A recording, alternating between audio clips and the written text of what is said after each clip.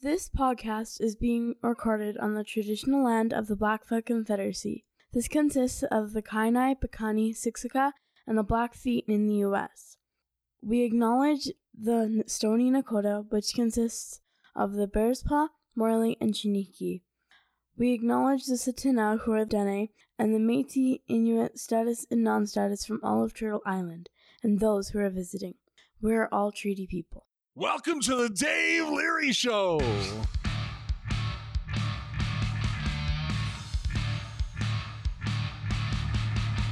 Welcome to the Voices in Recovery podcast, brought to you by Freedom's Path Recovery Society in Calgary, Alberta, Canada. Thank you for tuning in. Please remember that these are opinions that are shared are those of the individuals and not of any agency, organization, or other entity, unless otherwise specified. Also, if you're a minor, please check with your parent and or guardian, as you need to have permission to listen to these podcasts. We will potentially talk about violent subject matter, sexual content, and difficulties human beings face on their day-to-day lives in recovery.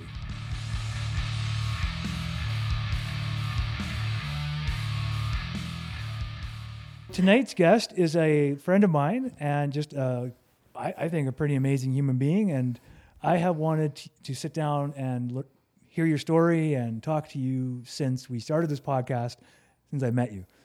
But because we started the podcast right around the same time I met you, I didn't think it was a good idea within that first year, if you understand where I'm coming from. Yeah. Yeah. So anyway, Anita, you take it away. Tell us your story. Oh, hi. I'm Anita. I guess I am an alcoholic. I will leave it at that. Okay. I am in recovery. Been in recovery for about, just over 22 months now. So Congrats. thanks. Yeah, it's been a long time coming. I'm pretty excited to do this. I'd like to thank you for allowing me to share my story on recovery. It's an honor for us. So, I haven't really talked about my story very much. A lot of people know what got me here, but there's always a lot of previous stuff that nobody really knows about. But yeah, and the cool thing is you told me beforehand you have nothing to do tonight, so we can sit here all night. Yeah, well, it was funny. Somebody asked me what happened, and they said they got the 30-second version. I says, okay, well, it's about 30 hours, so Oh, good. so we can be here all we can have a telethon. Darcy brought a sleeping bag in the truck, so he's good. I'm born and raised Alberta. Really? Yeah, if my family, I grew up on a farm, but if you shake my tree of generations, you'd probably find some alcoholics in there. My immediate family, I am the only person that suffers from an addiction of alcoholism, but I do have uncles and cousins. My grandfather died of alcoholism, and my uncle died of alcoholism, so it is there genetically. But for the most part, I had a normal life growing up. I have two older sisters. They're older than me, 11 and 14 years different, so I kind of grew up by myself, so I became very independent very young. My mom worked. She's from Poland originally, and my dad's first generation Canadian, and we grew up on a farm, so he was busy doing that, and he had a bulldozing company, so I kind of learned how to do things myself. I remember growing up, I wanted to learn how to drive the quad, so my dad just gave me the keys. He says, you go figure it out. Okay. Wow. Or, hey, I want a pellet gun. Oh, here's a 22 instead. So I was very, very independent at a very young age, so. You farm kids had it freaking great. Yeah, you know what? I never had Nintendo. I loved Lego growing up. But it was good. I loved it. We had cattle. We did a little bit of grain farming. It was great. I remember being at a young age, 4, 5, 6, my dad would have people over and they'd be drinking and I'd have a sip of beer or whatever, but you don't really count that as drinking the first time, right? I don't even remember that, but I guess the first time I actually really got into the booze, I think I was about 14, took a bottle of Seagram 83 out of my dad's bar downstairs and went to a party and just drank the whole thing and went manic. My first drunk was like my last drunk. Totally manic, crying, yelling, screaming, wanting to do whatever. It was, looking back on it, I was like, wow, how your first drunk ends up being your last drunk. Wow. So, but I came home and all I remember my dad saying is, as long as you get up in the morning and do your chores. So I was like, okay, got away with that, right? And then growing up in high school, it was a drink, like I think anybody else did in high school for the most part. I never went to bush parties. I never did any of that stuff. I showed cattle. I raised cattle, so I drank, at cattle shows, and things like that. I never really drank with my high school peeps, I guess, if you want to say. But, grade 12, I did party quite a bit, showing cattle and dating a guy and one of his good friends. We drink quite a bit together. I was the only person at my grad that I think was drunk when I got to a dry grad. They got me on video crawling underneath the table looking for my purse because I had booze in there, and then I'm pouring drinks along the table for my friends because nobody had booze. But make sure Anita will have booze, right? Yeah. So I was that person, and I would have loved you. And track, I got drunk at the track. Like, I was very athletic in high school, and I played basketball and badminton, and I did track, and I made it to provincials in track. But I remember getting drunk at grade 12 track meet, and I think I got drunk on Boone's, for crying out loud. Oh, Boone, Strawberry Hill? Yeah, something like that. And Strawberry Farm? I still won the 100. I still won the 200. We won the 4x100. Like, it was not a big deal, right? And then I went to track and provincials, and I really disappointed myself. I was hungover when I went to the provincial track meet, but you know what? Alcohol in high school wasn't the end all be all for me, though. But it was fun. I drank for fun. To be cool, I guess, at that time. Try to fit in a little bit, but it didn't consume my life at that point. I went to college. I actually went to college down in the States.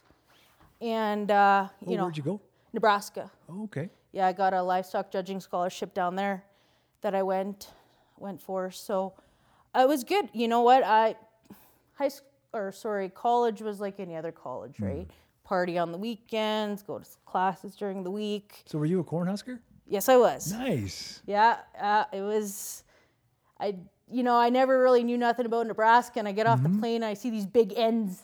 And I'm like, what is this? It's a cult, And then I became a Cornhusker fan. Yeah. So, and I think even today I watch college sports, but I kind of still have a little bit of Cornhusker blood in me, I guess. Of course you do, yeah. So they've always had pretty decent football teams. Yeah, right? when I was going down there, they were kind of on their golden years, right? Yeah, what years were you there? I went down 2001, I think. Yeah, so they were kind of transitioning. They were still good at that point. Let's just say that. Yeah.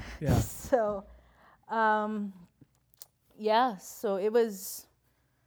Yeah, so college was college, right? I never thought anything about, drinking, really.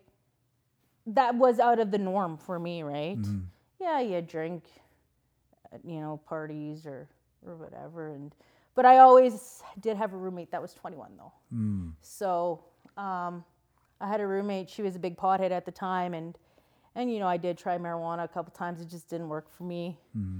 But me and my friend, one night, she went booze cruising. That's what we did in college because I was on a dry campus. So we did a lot of booze cruising.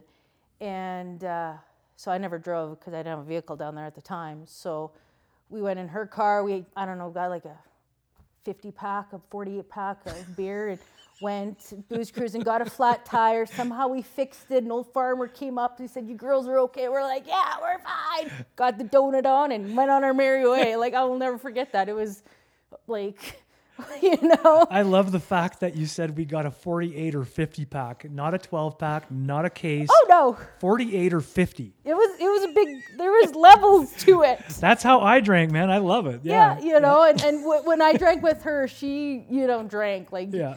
you know, so, but, you know, so it, you know, my early days were, you know, I probably did, you know, drink probably a little too much, but, you know, nothing really ever got affected. It was, I wasn't drinking because of, you know, other things that'll be brought up later, but, you know, it was mostly for fun or to fit in college, right? Yeah, so I graduated, came back to the farm, and I started farming with my dad full time. And he ended up getting sick one summer. He had a quadruple bypass, and I kind of think that's, you know, I kind of hit the drinking a little hard that summer. I didn't know how to cope with him being sick. Like, I couldn't even go see him at the hospital because I didn't want to, you know, have to deal with that fear and that pain, right? So, you know, I just drank for, you know, it was probably a solid week that it was just trying to figure things out. Yeah. And somehow, you know, we made hay that year, and we got calves sold, and, you know, we made through it, you know, we made it through it. So,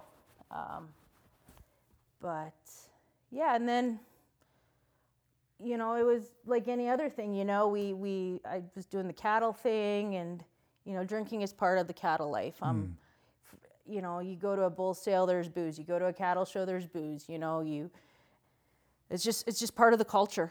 Yeah. You know, showing cattle and alcohol. You know, you go to a cattle show in the morning, and, you know, you get to the barn, and first thing you do, you open the Baileys and coffee, right? And then after that, you just flow into the beer, and, you know, there was weeks where we'd show cattle that, thank God I had my sister there, because I would go wander and drink other people's booze and forget about my own cows. And I've done that numerous times, and I'd come back and everything was taken care of because I had a really good sister with me. So, you know, and so I'm very grateful for that. So, but, you know, but that week of drinking was done, or a couple weeks of drinking, and, you know, life went back to normal for me, right? So, you know, and then there was partying, you know, going to the bars in Red Deer and all that fun stuff. But, and then one day, you know, I finally decided, you know, farming wasn't really optional anymore. It was BSE, just kind of, we went through that, and the bovine, spongy, whatever it's called. And, you know, cattle prices bombed, and we were trying to get back out of that. Was that mad cow? Is that Yeah, I guess, that's yeah. what it was called. Yeah. Yeah, sorry. No, it's okay. I'm not scientifically minded, so Mad cow. mad cow makes That's how I sense to felt, me. mad cow. You know, it was quite horrible, actually. But Thanks, Darcy. I decided, you know, oh no, you know what? I did have drink with some cool people though. Drank with a couple of professional hockey players, retired professional hockey players that are in the cattle industry. That was fun. You know, one thing that... Did their last name start with S? No. Oh, they're not the Sutter brothers. No. Wow. No. I thought for sure Alberta was going to be the Sutter brothers. No, out in Ontario. Oh, okay. Yeah. Okay. I'm not going to mention any okay. names. It's okay. But, you know, it was pretty cool. Got to meet some really cool people through that experience of my life, and yeah, somehow booze was always around that though, right? At the end of the day, right?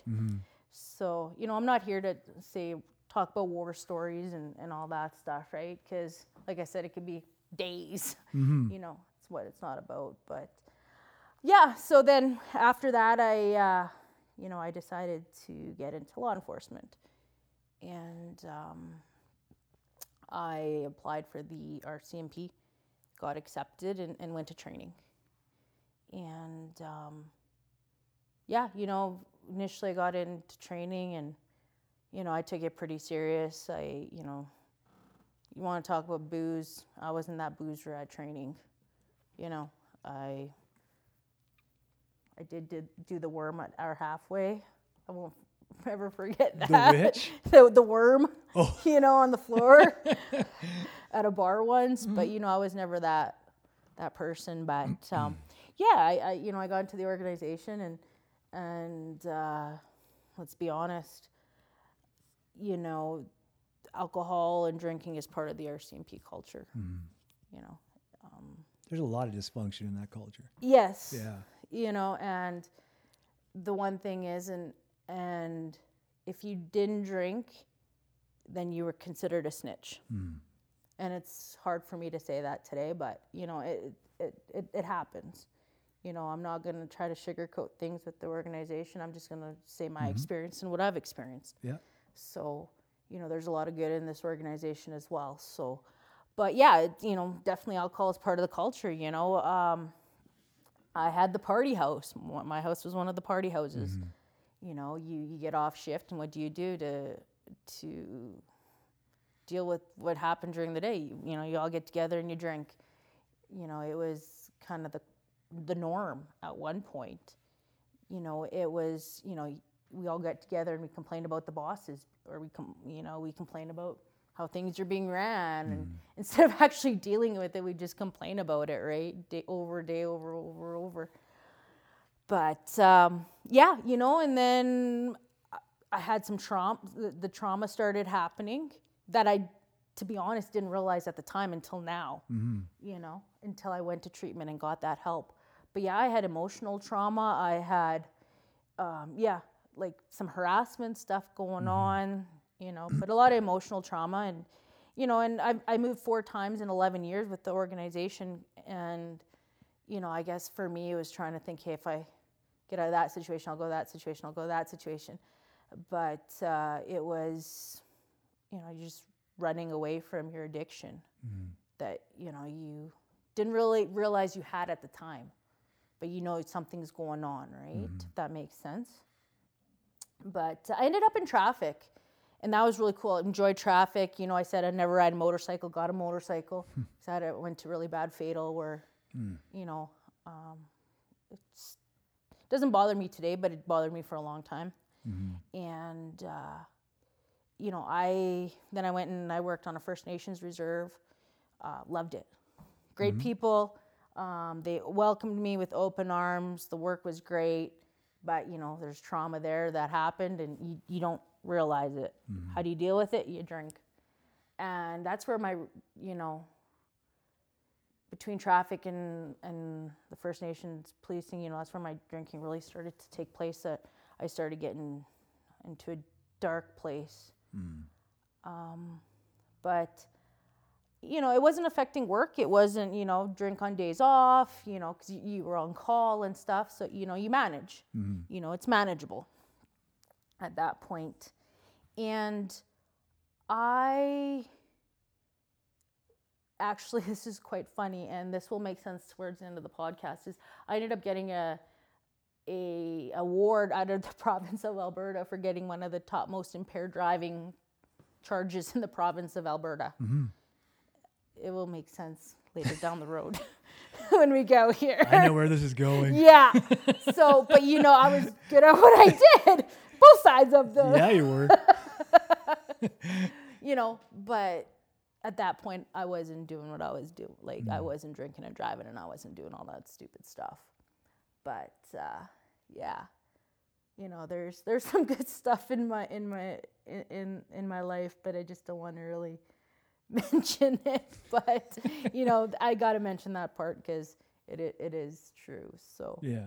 I think it's important too, though, right? Yeah, it's important, like... It shows the progression when you lead into it, yeah. Yeah, so, and then so I ended up in High Prairie, got promoted, and I went to a dark place that I never want to go again. I just, I ended up,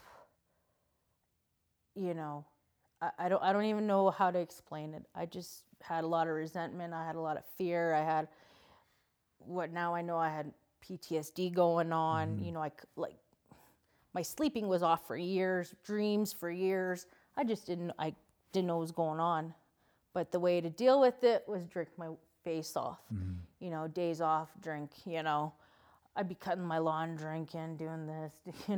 Alcohol was always involved, constantly. It was just progressing. the disease was progressing. So and then I had some bad trauma up there, some bad files that, really got to me emotionally.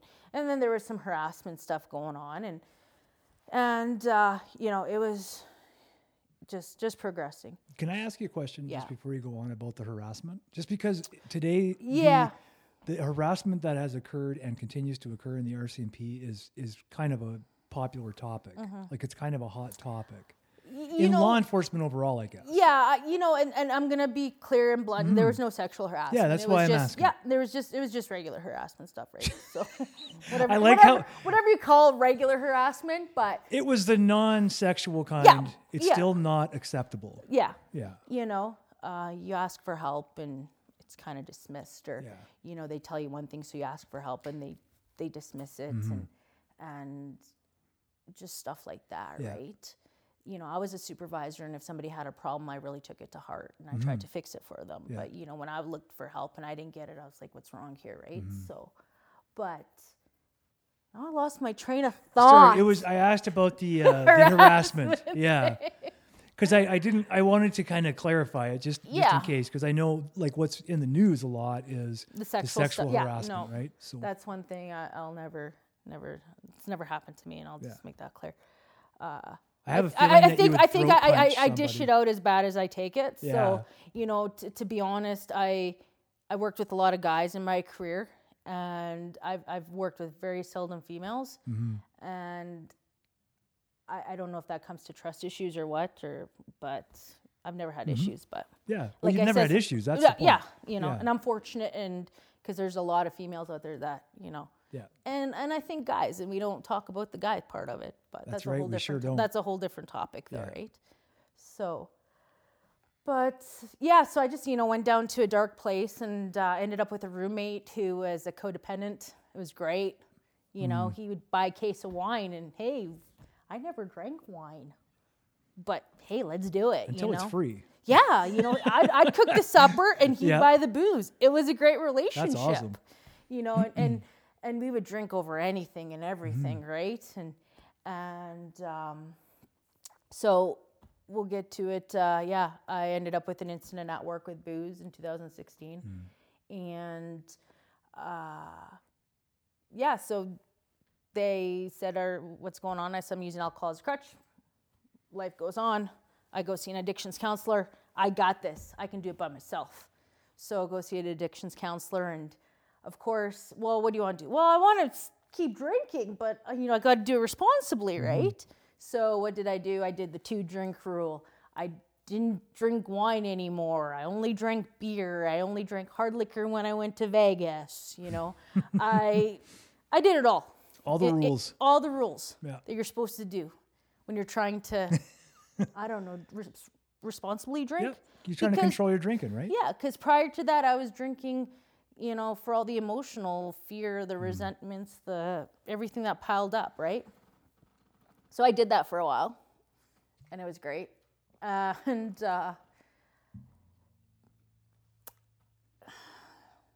then they ended up charging me with an impaired from the first incident. And I lost a lot of trust and faith in the RCMP at that point. And So this was after you went for help. They then charged you. Well, yeah. Yeah.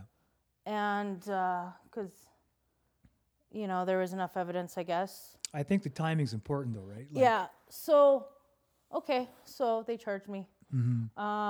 At this point, I'm barely holding things together mentally, emotionally. I look great on the outside, though. I put that mask on perfectly. I was running a detachment, and I was supervising members. I was going to town meetings. I was doing this. I was doing that. But every day I got home, I'd drink because I couldn't deal with the past stuff. Where I was working was great. It was a healthy environment.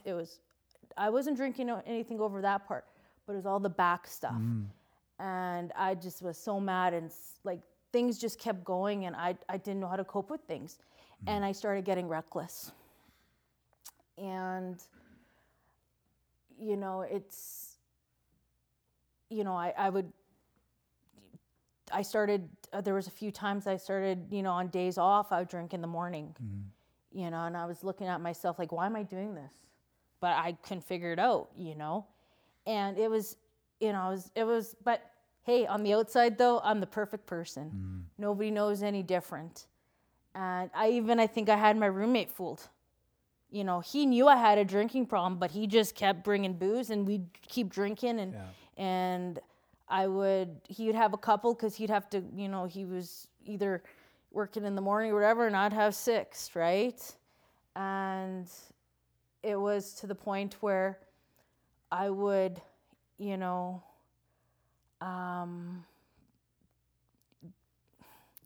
don't know, take his booze, actually. I knew he had a bottle of booze in his room. Hopefully he doesn't listen to this, because I still have to talk to him about that. Yeah. But, I know he came back from holidays and he had a bottle of rum. So I went and, what did I do? The old trick? I put water in it thinking he wouldn't notice. Thank the good Lord for white rum, eh? Yeah.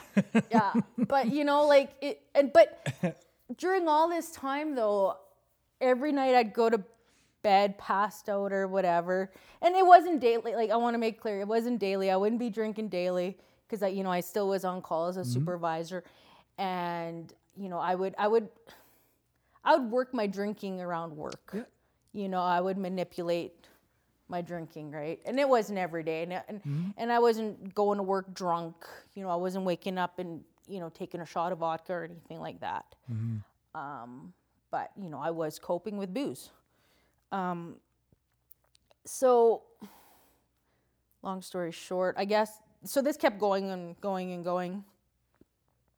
But I couldn't figure out why I couldn't stop drinking, right? Like, I'd get up in the morning and say, okay, I'm not going to drink for tomorrow. I'm not going to drink tomorrow. Not going to drink tomorrow. My dad calls me. He's like, Anita, can you promise me you won't drink for 30 days? Oh yeah, Dad, no problem. I made it 30 hours, I think, to be honest. I just couldn't figure out why I can't stop, whether it be 2 or 6, right? And so I got acquitted of that impaired. But I'm still holding a lot of resentment and a lot of fear and a lot of, one thing that we people with addiction have, I find, is resentment and fear are our biggest reason we drink, right? They're pretty pivotal, yeah. Yeah, and one day I just decided, a friend of mine decided to say, Anita, come and have a drink. And he's been hounding me for a year at this point. And I says, okay. And at this point, I am starting to drink hard liquor again. Because I said, when I went to go see the drug counselor, I says, no hard liquor, no that, But I started drinking the hard booze. And I started, taking risks where I would drink and I would drive. And I knew that was wrong. Yeah. In my heart, I knew that was totally immoral, because what do? I arrest people for impaired driving, right? As I said earlier. But my head, those wires in my head was like, no, Anita, this is little devil's like, no, you need to go and drink. And I couldn't stop. Yeah. So I ended up going and what I thought was a couple bottles, I don't know. It's all relative, man. A couple ounces. Yeah. I thought it was a couple ounces, but it was more than a couple ounces. And I did the most horrible thing happened to me. I ended up blacking out and driving, and getting caught, getting in a valid impaired, I would say, definitely.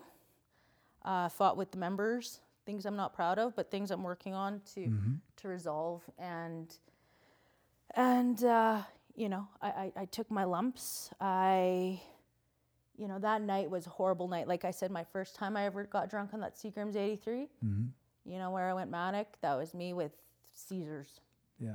And wow. I was, from one point, when I finally came to and realized what I did, I was crying, I was yelling, I was crying, I was yelling, I was making fun of members.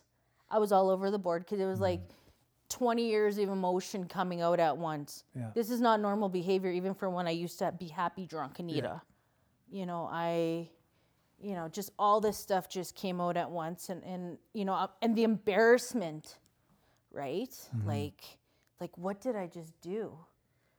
And I ended up, so that night, my life changed dramatically. Yeah. Since I was June 1st, 2018. And, you know, my life totally dramatically changed. But prior to that, though, I did know something was going on wrong. And I was trying to reach out and asking for help, and it just didn't come quick enough. And I don't blame anybody for that. You know, I guess this had to happen. And they asked me if I wanted to go to treatment.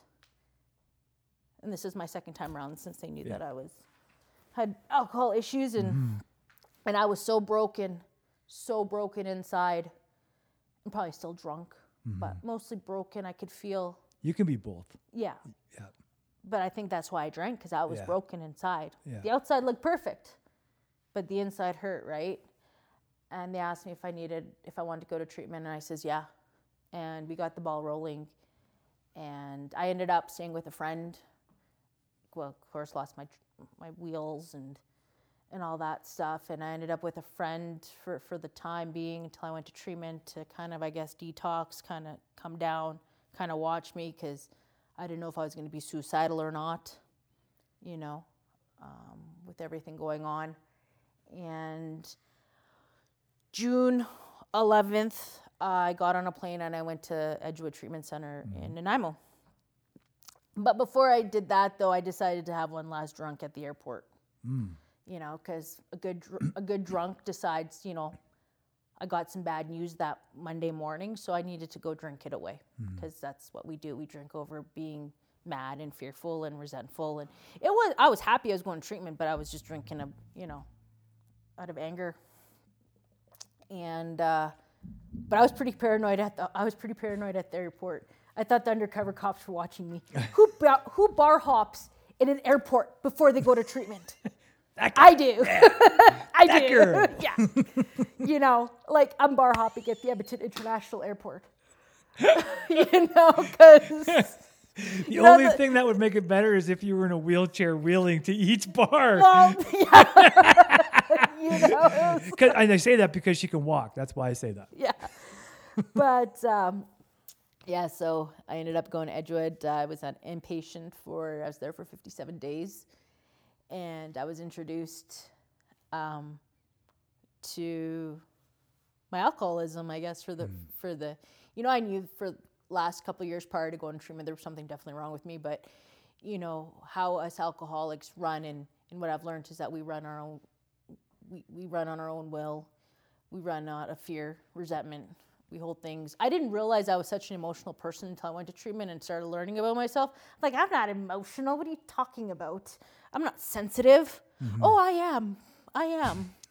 And I did not know that. But, you know, that's how I built up all that, you know, emotional trauma. Because I just pack it away, didn't talk about it. And if I did talk about it, I was either half drunk and didn't remember what I talked about, right? Like, I didn't express it in a healthy way, right? Yeah. So, yeah, so I went to the treatment center, and I found out about myself. You know, first few days there, you know, I was pretty delusional still. I was like, whoa, like, okay, my God, I got all this stuff going through my head. What did I just do, 3 weeks ago? What's my life going to be like now? There was a moment at treatment, I'm like, okay, I'm just going to do this and learn how to drink responsibly, and I'll be fine. Nobody will ever know. Once I get out of here, I can drink under the radar. Like, these thoughts are going through my mind at treatment. As I understand, these are normal thoughts, and, I start... They're pretty normal, yeah. The what? Yeah, they're pretty normal. For sure. For the parent, Yeah. So, I... You got lots of time. Oh, well, I don't know. But, it was... really eye-opening, because for me, I realized I'm just a normal human being. I'm a drunk, and it's okay. And I realized that there's other members in law enforcement that are the exact same place as me, and it's okay. Because I always thought I was alone in this world, whether it be in law enforcement or, especially in the law enforcement community. Yeah. I didn't want to be that, female alcoholic in law enforcement. Like, who wants that sticker on their forehead? Yeah. I want to be the fun law enforcement officer, Yeah. not the... Well, I imagine as a female law enforcement officer, it's hard enough as it is. Yeah, Without having an extra stigma attached, right? Yeah, and, I never wanted that. Yeah. I didn't... if I know what I know today, what I knew 3 years ago, but life doesn't work like that, right? Yeah. So there was a lot to process, the first, little while, especially in the bubble. Because in treatment, you're in the bubble. You do what you're told. I guess it's like being in jail. I don't know. I've never been in jail. Yeah, I don't either. I've, put a lot of people in jail, but, but I've never done, But yeah, they tell you when to eat. They do this, they do that, but, it was good. I was introduced to a 12-step program while inside, and, I became very vulnerable to that and to some of the good friends that I still have today. There's one of my good friends, I talk to her every day. She's my roommate. Right and, on. we work recovery together, so it's great. So I was in treatment for 57 days, and yeah, it was definitely an experience.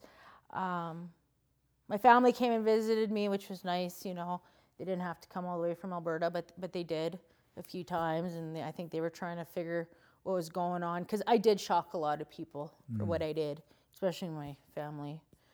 And well, I imagine it's like so out of character. Yeah, right? And even like, people that I knew, right? Like this was, but like I said, it was all inside, and I had the mask, right? Like I wore many masks when I had to, whether it's the professional mask, the happy mask, the, beat you up mask, it was, I had it there, the boss mask, so, but yeah, and then, I came out of, treatment, and, I met a lot of good people, and I just have a utmost respect for the treatment centers, especially the one I went to.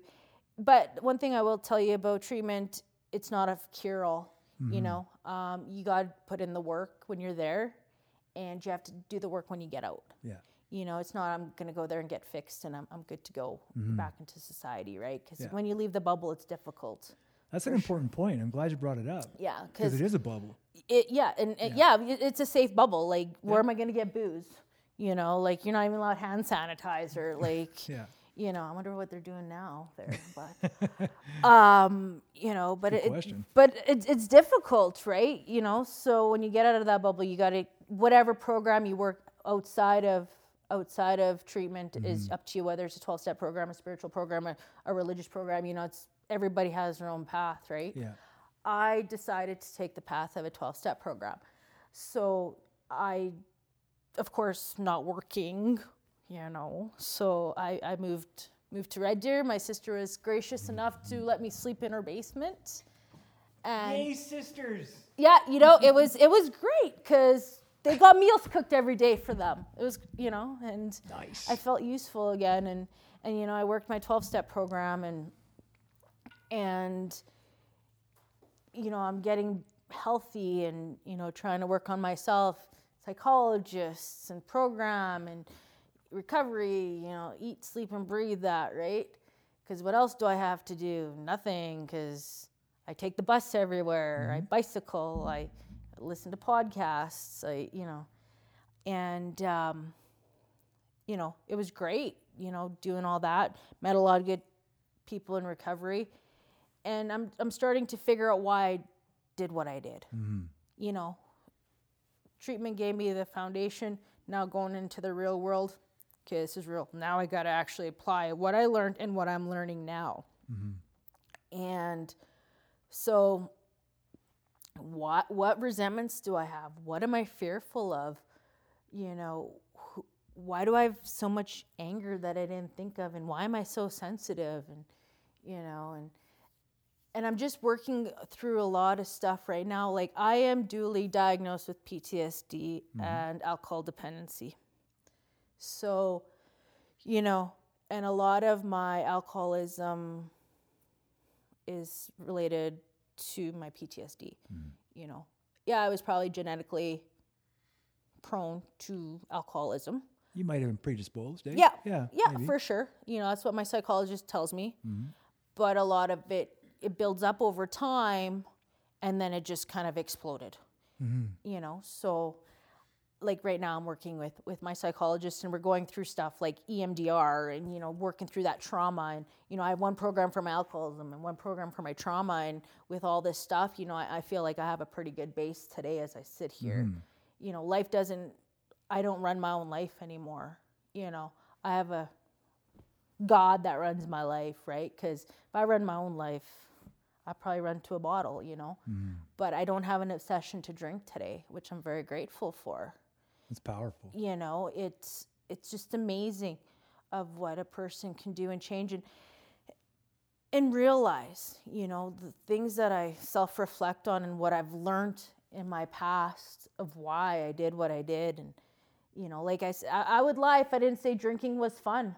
It was fun at one point, but the last couple of years, it wasn't fun anymore. I was drinking just to survive, to calm my mind, to just escape from reality for that moment, you know. And then when I woke up and I couldn't stop, I knew there was something wrong, right? Because when you fun drink, you can stop, like a normie, right? Yeah. AKA earth people. Earth people. Yeah, I call them earth people, you know, because you can have a drink and put it away. Yeah. Earthling. Yeah, if you're an earthling, right? Maybe you're an earthling. You know, so, but, you know, but us with an addiction, it's like, no, I need one more, you know. So I guess, you know, I'm just happy that I'm sober today. And as of my court, I, of course, got charged, you know, with impaired. You know, I'm not proud of that. But I can't forget about it. It's always going to be there, but I can learn from it and make sure it doesn't happen again, or it doesn't happen, you know. Like it says, don't close the door on our pasts, right? Because it can help somebody else in recovery from my story. And I was fortunate enough that I got discharges. I got a curative discharge and a conditional discharge. So, you know, so I'm very fortunate for that part of it. And work, I'm still off. And you know what? I don't know what's going to happen with that. You know, we'll see where the road takes me with that. But all I know is I do what I need to do today, and everything will be okay. You know, I'm not fearful, not irritable. You know, some days, well, how do I put this? It's not always rainbows and unicorns, because we are all human. But for the most part, I am at peace today. Yeah. You know, within my own head. Yeah. And you know, I don't have to worry about picking up that drink and, you know, ruining my life again. How nice is it just to have a little bit of peace in your head, though? Yeah. Right? Yeah. Like, and not always, but you know what? I can find that peace awfully quickly today, whether it be through meditation or a walk, or, you know, just that 5 minutes of complete silence. You know, through this COVID pandemic, I'm, you know, trying to do more of that stuff, right? And, you know, I go for a lot of walks. So, and then I started, you know, I used to run a lot before this all happened, and I didn't enjoy running before I, you know, hit my rock bottom. But now today, I actually enjoy running. yeah. I found my passion again for things that I lost when I went into that dark spot. Cool. And, you know, I got a dog, and, well, he actually seen me drunk a few times. So, he never seen mama sober. I got a kitten. Yeah. She's never seen mama drink. They're my kids, you know. People talk about their little children. I have fur babies, Yeah. you know. So Yeah, but they're awesome. they're my family, right? Yeah. And you know. And didn't your dog go through trauma therapy training? No, he went. He's an animal therapy dog Yeah. for to go into senior citizen homes, hospitals, and schools. Awesome. So we were supposed to start up, but unfortunately COVID happened. So hopefully, you know, we'll get back at it once. Maybe Yeah. if we go to normalcy, we'll see. Or some semblance of normalcy. Yeah. Yeah. So That's so cool, man. I love those doggos. the doggos. Yeah, I just love it. Well, especially the therapy ones. Yeah. He's lovable. Like Yeah. he's just so chill. And black labs are great anyway. Yeah. I should have brought him today. But No, it's okay. I messaged her trying to get her to bring both the dog and the cat. Yeah. And she goes, I'm bringing my sister. I said, okay, fine. Your sister can come. Yeah, I know. But you know, that's one of the things I miss with the pandemic is hugging dogs, man. yeah. Like it's those little things. You get to hug dogs because you have dogs, but yeah, us non-dog havers, we have to just watch. I can honestly tell the dogs are sad Yeah. out there that people aren't able to get them. Yeah. Like run up and just scratch their heads and like their eyes when they walk by and they just look at you and you're like, I can't do anything, doggo. And it's like watering in the eyes. Poor dogs. Yeah, that's like Bob. Yeah, he has an old man. Like he's only 3.5, but he has Yeah. an old man lab face. Yeah, he totally on does. him. Yeah. So yeah. How old is your kitten? She's probably about 14 weeks now. Is she? Yeah. She's adorable. Lois. That's her Lois? name. Yeah, Lois. Lois. Yeah. And Bob. Yeah. How do they get along? They're great. They love each other. Do they? Yeah. That's so awesome. Yeah. You know, that Bob's little sister. Yeah. Yeah. That is so cool, Yeah. man. Yeah. She was hacking up her hairball the other day, and he was all worried. He was all watching her, Oh, making yeah? sure she's okay. And That's yeah. cool. Yeah. Yeah. They're really great together. That's awesome that dogs and cats can do that. Like Yeah. sometimes they can bond like that because I tell you what, having two cats, they don't always fucking bond. Yeah. Well, that's why I I decided to got get two a kitten. cats. That's why I got a kitten, right? Yeah. Because I'm like, okay, because I was like, I can adopt an old cat. I'm like, I don't know where this old cat's been. Yeah. At least a kitten, they're almost forced to like each other at that Yeah. point, right? So, That's a good point. Yeah. yeah. Cats just fight.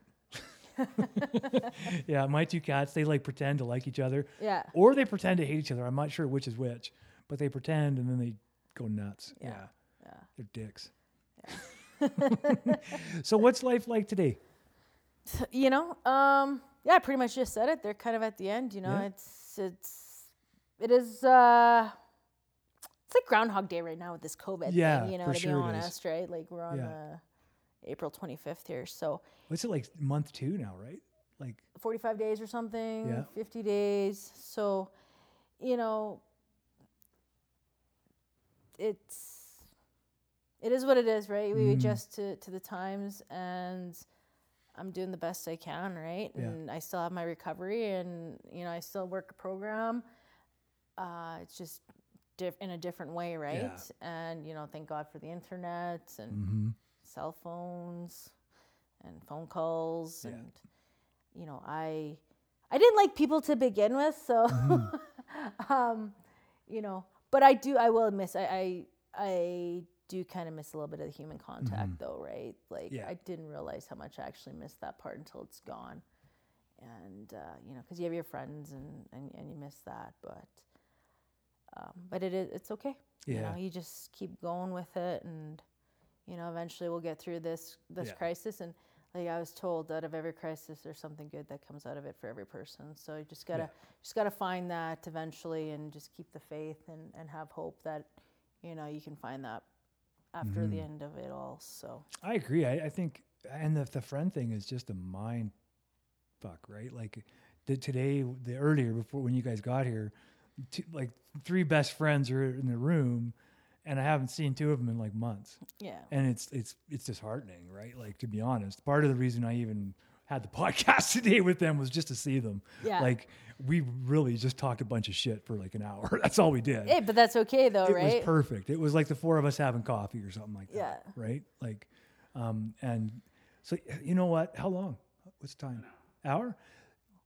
Thank you for coming down. Oh, you're welcome. Like, I really appreciate this. I think I wanted to ask you a question because I was talking to Darcy about it earlier. So the RCMP as an organization. Yes. Now, I'm not asking you to speak on behalf of them, of course. No. But what I'm suggesting is the organization is fucked. Like, it's a fucked organization. It's racist. It's sexist. It's outdated.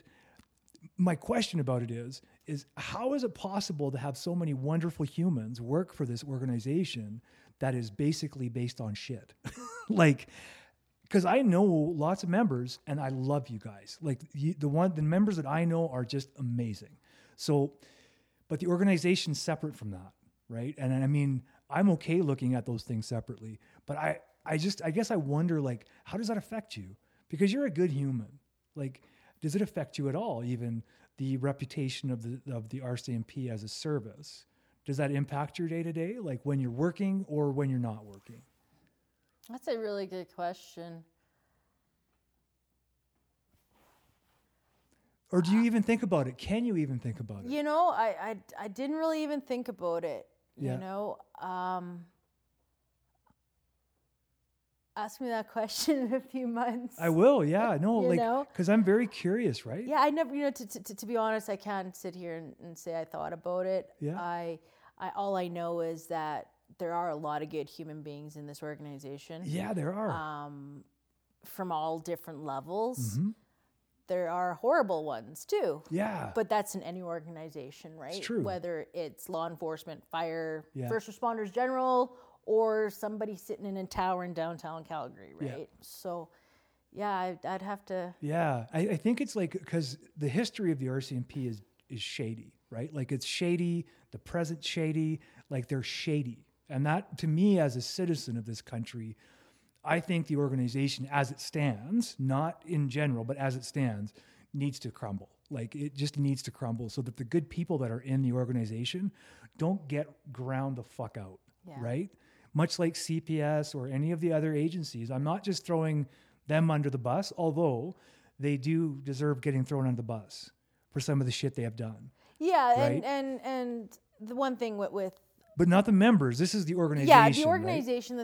One thing that I could say about the organization, this is just my opinion, is it's so big, right? Yeah, yeah. It's so big, and you know, and I don't know if that's part of the problem. I hope as an organization we're changing in a good way. You know, a lot of things are coming to the surface, and I hope that does bring change in a Yeah. positive way, whatever it be. And you know, like we got a union now, and You guys just got a union? yeah, January. You know, Get the fuck out of here. but yeah, you know, Were you the only agency in Canada without an association? Yes. Jesus, The what? man. No, we weren't. It actually went up through the Supreme Court of Canada and God, this explains voted, so much. and Yeah. it's been in the works for years. Yeah. It will be interesting to see what happens with it. You know, time will tell. Are you excited by the fact that you have a union now, or is that kind of something that is not even on your radar? Actually, I hope it's a good thing. Yeah. I am engaged in a certain degree. Okay. So Yeah. with them, and so far so good. So Right on. you know, we might have to do a follow up I'd be happy to. because you yeah. know that's like the. Well, I'm going to question- give you 6 months to think about the question. Okay. And then we'll do another one. Okay. And we'll talk about it. Because to me, that's like, it's very important Yeah. for lots of reasons. And something you just said, it got me thinking in a whole different train of thought. And I'm like, oh, fuck, I've been kind of an asshole to the RCMP for like 6 months. But they deserve it. So I'm not going to feel bad about that. What I'm thinking of, though, is the enormity of the organization and how slow that change will take place. Like we're looking at CPS right now going through some incredible changes over the last couple of years, but they're a smaller organization. So that change may be felt sooner rather than later. Yeah. Whereas with the RCMP, God, it just starts making so much sense. I didn't realize they didn't have an association. No. I can't believe that. Like that boggles my mind. No wonder you guys are abused by executive. Yeah, you know, and Like no wonder. So, and we are so large, right? Like 20,000 members across the country, right? Huge, Coast to coast, provincially contracted as well as federal, right? There's so many different aspects of this organization, and one part of the country might be different than the other part or their needs. But, you know, I've got 14 years and all you can do is have hope that, you know, things will get better for the members, especially for the frontline members, right? Because that's where the shit gets real. Yeah. Right. And that's exactly what I'm talking about. And that's, you know, like, I'm talking about the constables. We lost one of our good members. Yeah. And, you know, another one injured, and that's where shit gets real, and hopefully you know. And see, when we're talking about that stuff, the constables on the street, the sergeants, corporals on the street, whoever on the street, that's all I care about, really. Yeah. I could care less about the executive. I could care less if they fire 10,000 of the top people. Yeah. It's the street people that are the bread and butter of any organization, specifically law enforcement, right? And I think that idea definitely is starting to be, with the new chief here in town, for example, like that idea of, okay, these people are our important people. Yeah. We are going to treat these people importantly. We're not going to treat them like being a street constable is a bad thing. Yeah. Because that's the whole fucking job. Yeah. Right? Like, without the street constables, there is no executive. No. Right? So it's kind of like, really, would anybody care if 5,000 of the RCMP's executive were fired? No. Nobody would, except for those 5,000 people and their families, right? Yeah. But the rest of us would be like, yeah, it's about time. Because probably out of the 5,000, 4,500 are fucking racist, right? Yeah. Obviously, I'm just making those numbers up. For sure. If you're out there counting, I don't know. I'm just making that shit up. But there has to be a disproportionate amount of racism in the upper echelons of it for it to still maintain that racist approach, right? Like, the Indigenous are our enemies. Like that approach from the executive, not from the constables, from the executive, that obviously trickles into some constables who are maybe already predisposed to that, right? Yeah. To racist or whatever. And you're going to have that in everywhere, right? Like that racism and that... You're absolutely right. In anything, right? In any level of policing, you know, I've seen members being very racist and make comments, and, you know, I probably was one of them at one point when I was drinking, right? But, you know, I just... treat everybody with respect. Yeah. Be treated like you want to be treated, and then don't complain when you're not treated with respect if you don't treat people with respect. And it's just human nature. Like, it's just, you know, I'm not saying that we have to live in a utopia and hold hands and sing Kumbaya. But although that'd be nice. I don't know, man. I don't even like giving hugs. I mean, we can't hold hands anyway, so it doesn't matter. But, you know, like... virtual. But, you know, I'm just saying, you know, just treat people with respect, right? Wherever they come from, you know. And one thing I found going through this journey myself is I've always had empathy and sympathy before, but now it's like I can relate more. Yeah. You know, like I dealt with a lot of drunks, a lot of alcoholics, a lot of, you know, that's kind of a cool gift of the 12-step programs, eh? Yeah, you know, and the thing is I used to give people, like, I'd get an impaired driver, and I said, maybe you should go get some help. You know, I actually told that line to lots of people. Yeah. But now you can tell it like, honestly. I can tell it honestly. Like, I knew that was out there, but I can actually sit down and be like, hey, you know, this is real stuff. It's powerful shit. Right? So that's a gift.